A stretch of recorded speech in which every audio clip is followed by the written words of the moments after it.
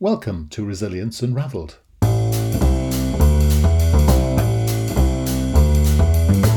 Hi everybody and welcome to Resilience Unravelled, a podcast that examines all aspects of personal and organisational resilience. A huge all-encompassing subject that covers the ability to thrive in life by harnessing your cognitive, emotional, physiological and contextual abilities. I share stories from people who have thrived despite remarkable obstacles, as well as highly successful practitioners and experts across a range of topics. And this podcast introduces their amazing stories and expertise, as well as my own reflections, perspectives, strategies and tips, which come from my own synthesis of themes and trends from wider learning. You can go to qedod.com/extras to access offers, tools and resources, including free articles and ebooks. For those of you that would be interested in supporting our work and contributing more proactively, you can find our new Patreon page at patreon.com. Then search for Resilience Unravelled. So, let's get started. Enjoy the show.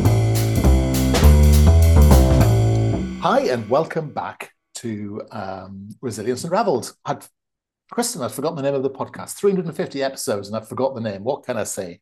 That's us here at Resilience Unravelled, and Kristen Albert, Dr. Kristen Albert is sitting in front of me, a doctorate in education, which is lovely. And she's come to tell us all about exciting, imaginative things, which include resilience and all other things around that. So if I'm sounding vague, it's because I am. And first of all, welcome, Kristen. How are you?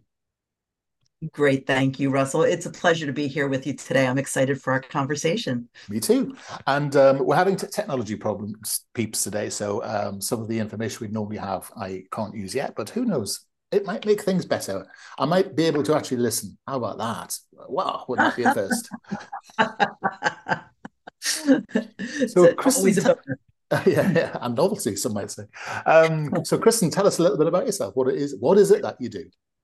Yes. Well, thanks again. Thank you for inviting me. Yes, my name's Kristen Albert, and I am a leadership coach. A leadership coach, a podcaster, a community organizer, and all around leadership. And I've been doing this particular work for 10 years. In August of 2022 was my 10th anniversary. And I left a 30-year career in education. And that's part of my resilience story that I'll share with you today. But I left a 30-year career in education to start my leadership coaching. And the common thread throughout my 30-year career in education was creating teacher leaders, the students that I was teaching to become leaders, and also in my classroom. So leadership's been a common thread throughout. And I suppose, as we've both got doctorates, I mean, it would be rude of us not to define what leadership was to start off with. It's a great question. Yes. Well, I use a very specific tool to define leadership. It's called the Leadership Circle Profile, and it's put out by Bob Adams and Bill Anderson, and it encompasses all of the all of the areas that are positively correlated to leadership effectiveness and those areas that are negatively correlated to leadership effectiveness. And so when I think leadership, I think a very comprehensive view. I think of creative leadership that is both grounded in relationship and grounded in task.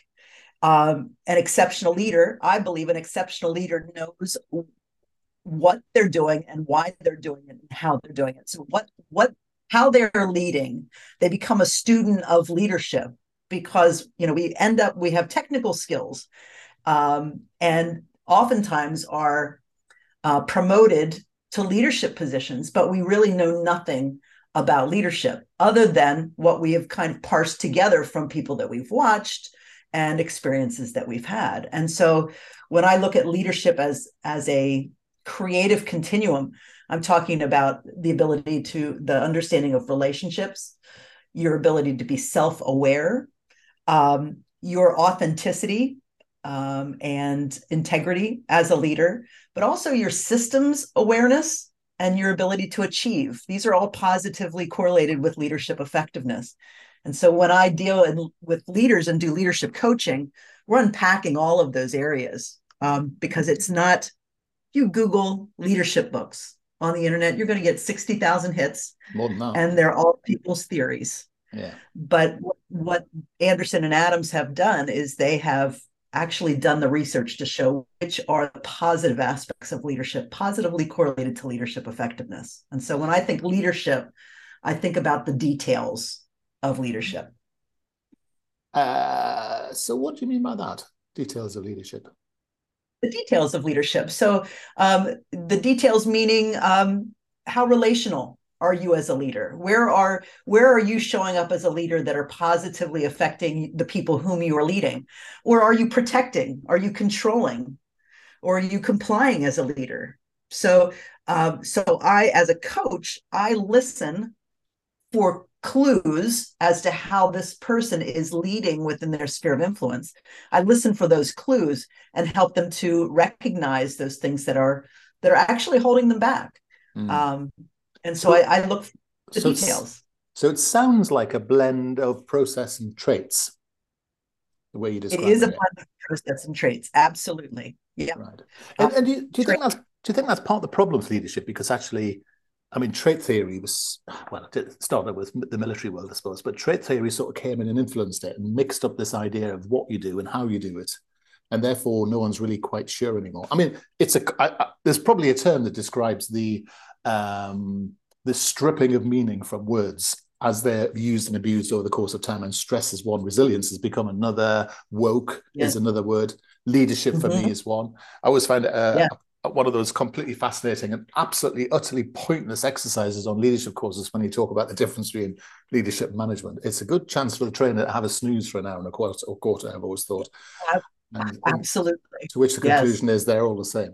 And so it's quite interesting. So it's quite interesting you define it as that, because it's not about levels, isn't it? Because that's the one thing you haven't mentioned. You haven't mentioned hierarchy. And I think a lot of people equate hierarchy with leadership, don't they? Yes. And have you heard of the Peter Principle? I have. The Peter Principle being people are promoted to the highest level of their incompetence. Yeah. I believe is how it's put out. And hierarchy. We have these hierarchies in organizations. That doesn't necessarily mean that the folks at the top of the hierarchy are any more skilled as leaders as those below. And so this leads me to my thought leadership, that everyone at every level of the hierarchy, if we're going to live within hierarchies, the recognition that everyone within, at whatever level you are capable and responsible for leading within your sphere of influence. Right. And so my leadership development is not just aimed at the top of the hierarchy, but if we're going to actually change the world, if we're going to actually make this world function and be a better place, everyone needs to understand that from the time they get up in the morning to the time they lay their heads down at night, that every interaction they have, whether it's with themselves, their own personal self-leadership, but every interaction that they have is an opportunity to lead and to show up with the disposition of a leader. It sounds, and I may be putting words in your mouth here, please don't let me do that, but it sounds the way you're talking that leaders lead people, managers manage process. Is that sort of your school of thought? You come from that sort of provenential base, yeah? I have trouble with the leaders managers issue. Managers lead process, but they also need to be mindful of the leadership interactions. So managers lead process, but they lead,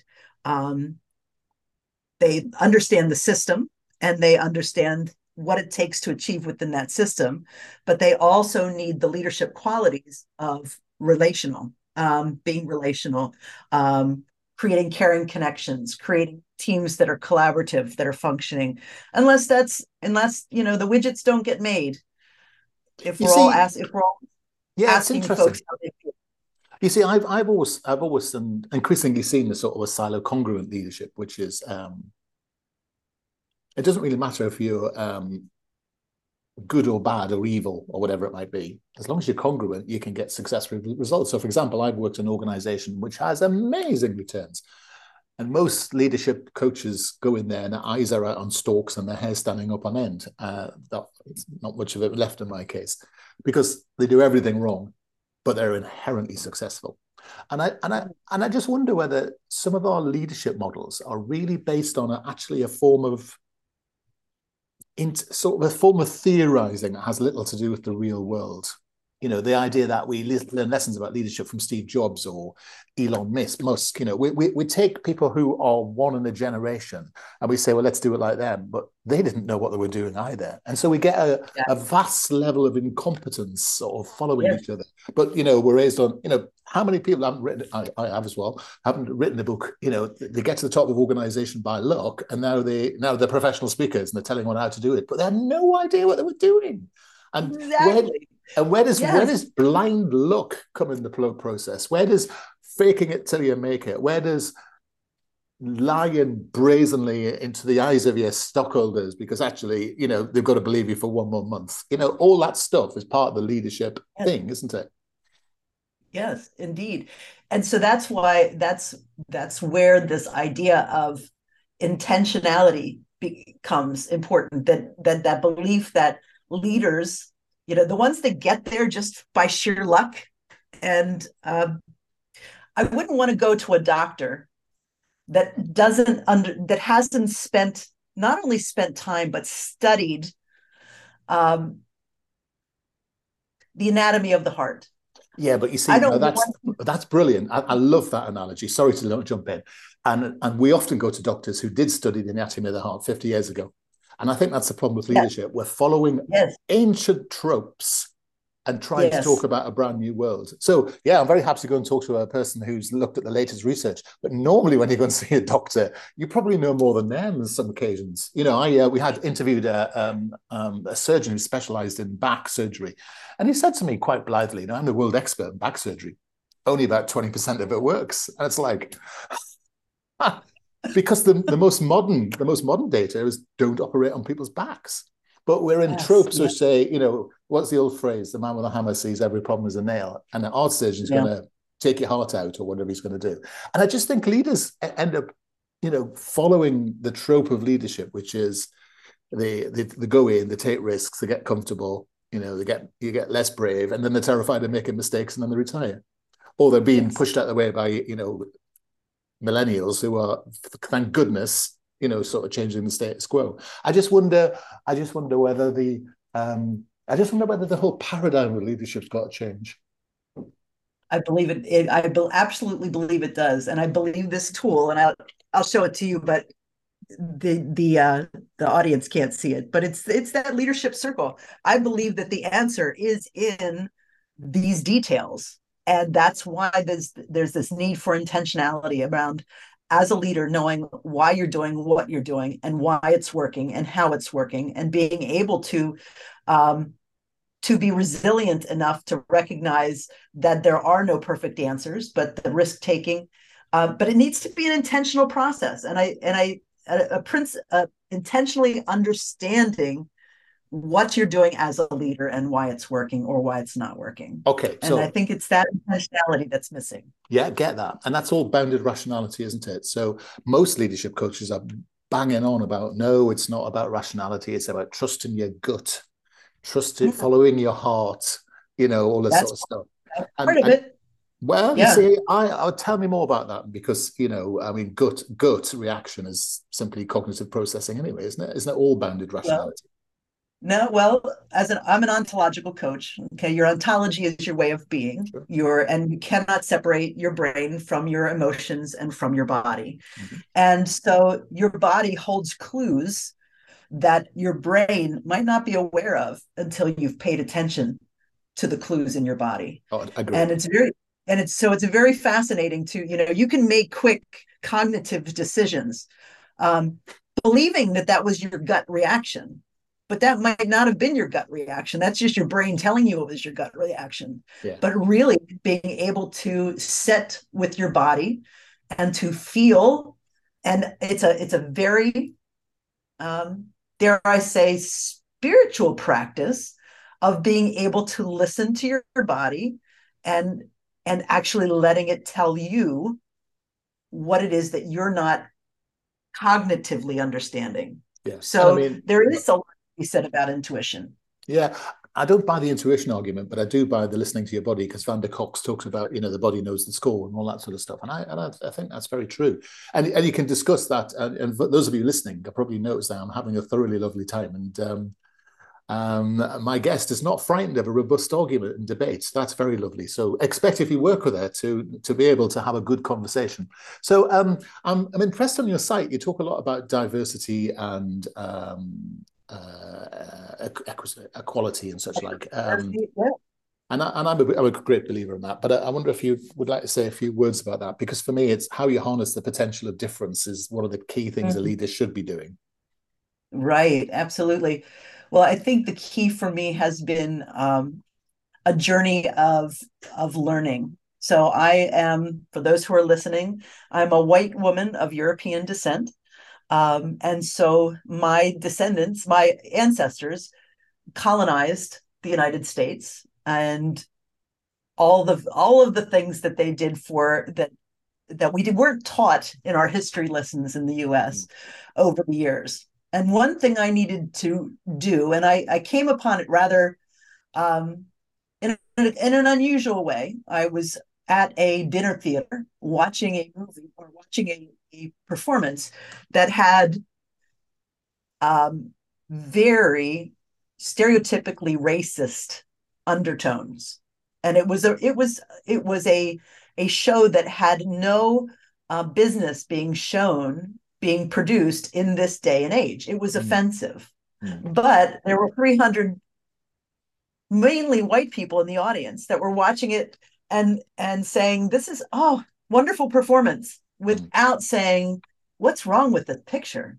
We weren't having those important conversations. And so it was at that time that I began digging into some curiosity about what it is that I was not seeing as a white woman of European descent. What was my relationship with implicit bias? What was my relationship with microaggressions? What was happening? What was I being? How was I benefiting from systems that have been created over time? And so this was April of 2018. And so over the next several years, I did this work for myself, taking courses, reading books, learning from people of color, and in that process was encouraged to help to create opportunities for other people like me, white Americans of European descent, to do that work in themselves. Diversity work. I think white people, I'm going to, in general, jump to what can we do?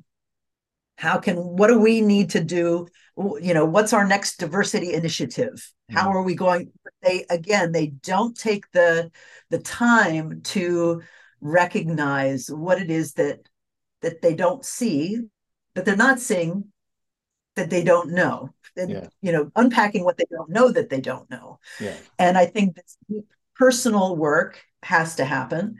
I also believe that you can't do this work without being in relationship with people of color. But you can't just create a relationship with people of color because they're not our it's not up to me to go to a person of color and say, teach me. That is absolutely inappropriate, to ask them to relive their traumas to edify me. And so this whole emphasis on diversity and inclusion, and I work through my church in justice ministries, so working to change systems, educational systems that are broken, prison reform, unfair housing, these areas of social and racial justice. But I think the very first step, if the leaders who are offering these diversity, equity, and inclusion work if they are white and they have not done their own personal work and really immersed themselves in their relationship with white privilege, implicit bias, white supremacy culture, Mm. then they really have no business doing this work, because it's not done from a top down. It has to be rooted, Yes. um, And rooted yet, in and understanding. it's interesting that you're saying that as philosophically you talk about that, but practically and politically, your country's moving away from that view at the same time as espousing it.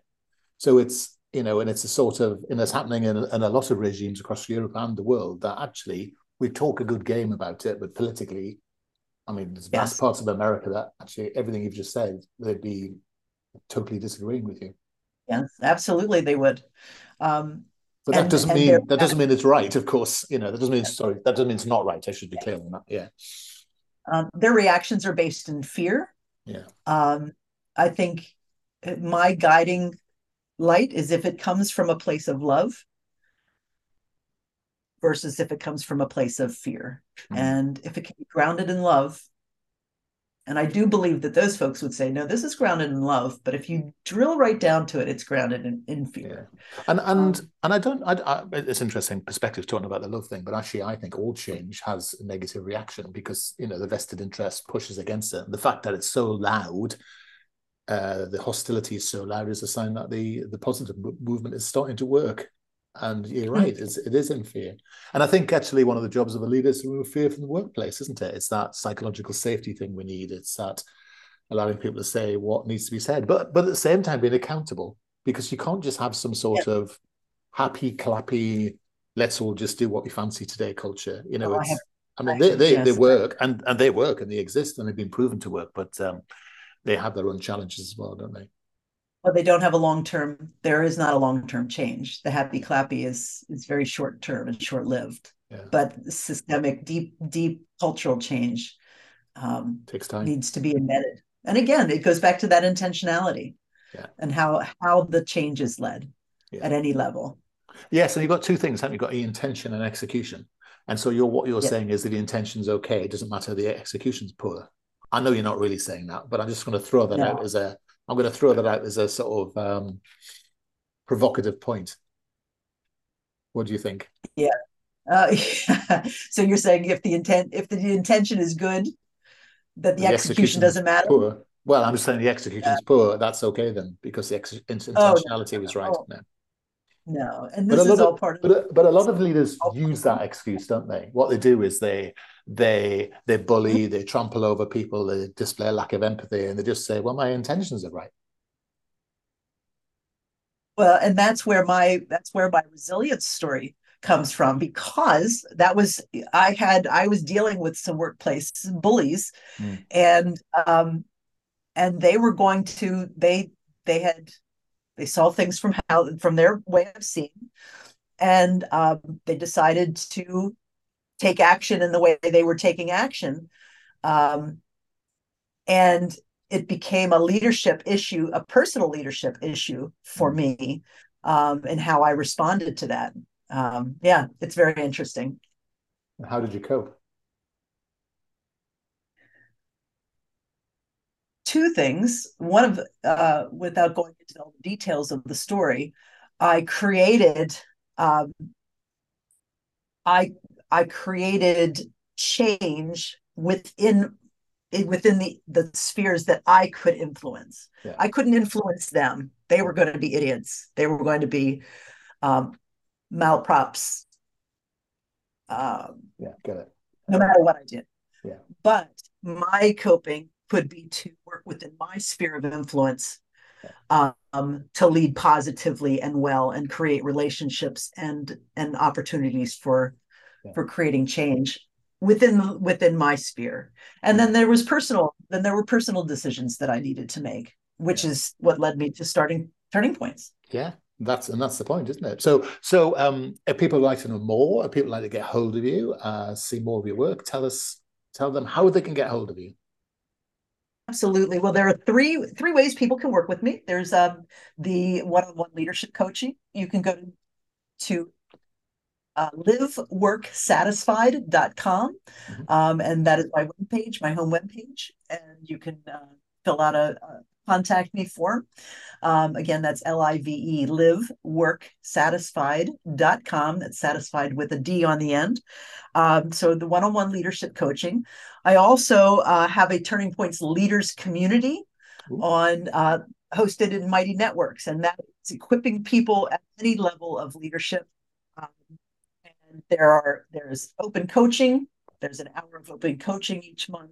There's an accountability call each month, and there's a leadership seminar each month that comes with that membership.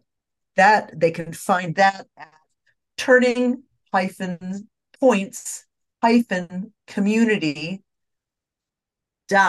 We'll link to it in the show notes. Don't worry, because Mighty Networks addresses are also about 8 miles long. So that's the second way. What's the third way?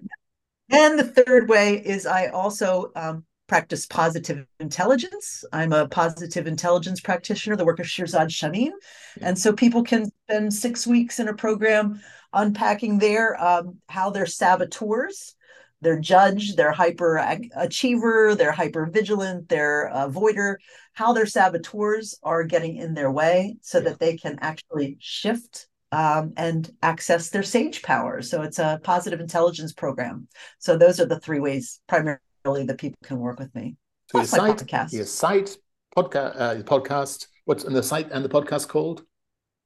It is, if you search Turning Points in Leadership, it's on Spotify, it's on Apple Podcasts, it's on Google Podcasts, Turning Points in Leadership, and you'll find it. It's on 11 different podcast channels. So if you search that, you should be able to find it. So you've no excuse, everybody. You can pop out and see what else is going on there. Listen to podcasts, join the community, have some coaching, and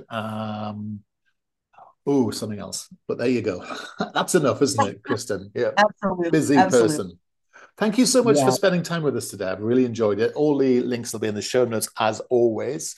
And I've been thoroughly enjoying our chat. And thanks for being a very interesting and thought-provoking guest. Thank you so much. Well, thank you so much. I have little time for idle chit-chat. So I love these conversations, Russell, where you can just dig in and go deep. And thank you for challenging me and bringing those, pleasure. Bringing your thoughts to the fore so I can respond to them. Really appreciate that. Oh, well, thanks so much. You take care. Hi, everybody. I hope you found that episode useful and interesting. Feedback is always welcomed, and if you are in the mood to subscribe to us or even leave a comment on iTunes or Stitcher, that would be amazing. If you want to suggest ideas or even people you would like me to interview, then reach out to us at qedod.com/contact. As I said earlier, you can go to qedod.com/podcasts for show notes or follow the links. And you can go to qedod.com/extras to access offers, tools and resources, including free articles and ebooks. For those of you that would be interested in supporting our work and contributing more proactively, you can find our new Patreon page at patreon.com. Then search for Resilience Unraveled. I look forward to being in your ear next time around. Take care.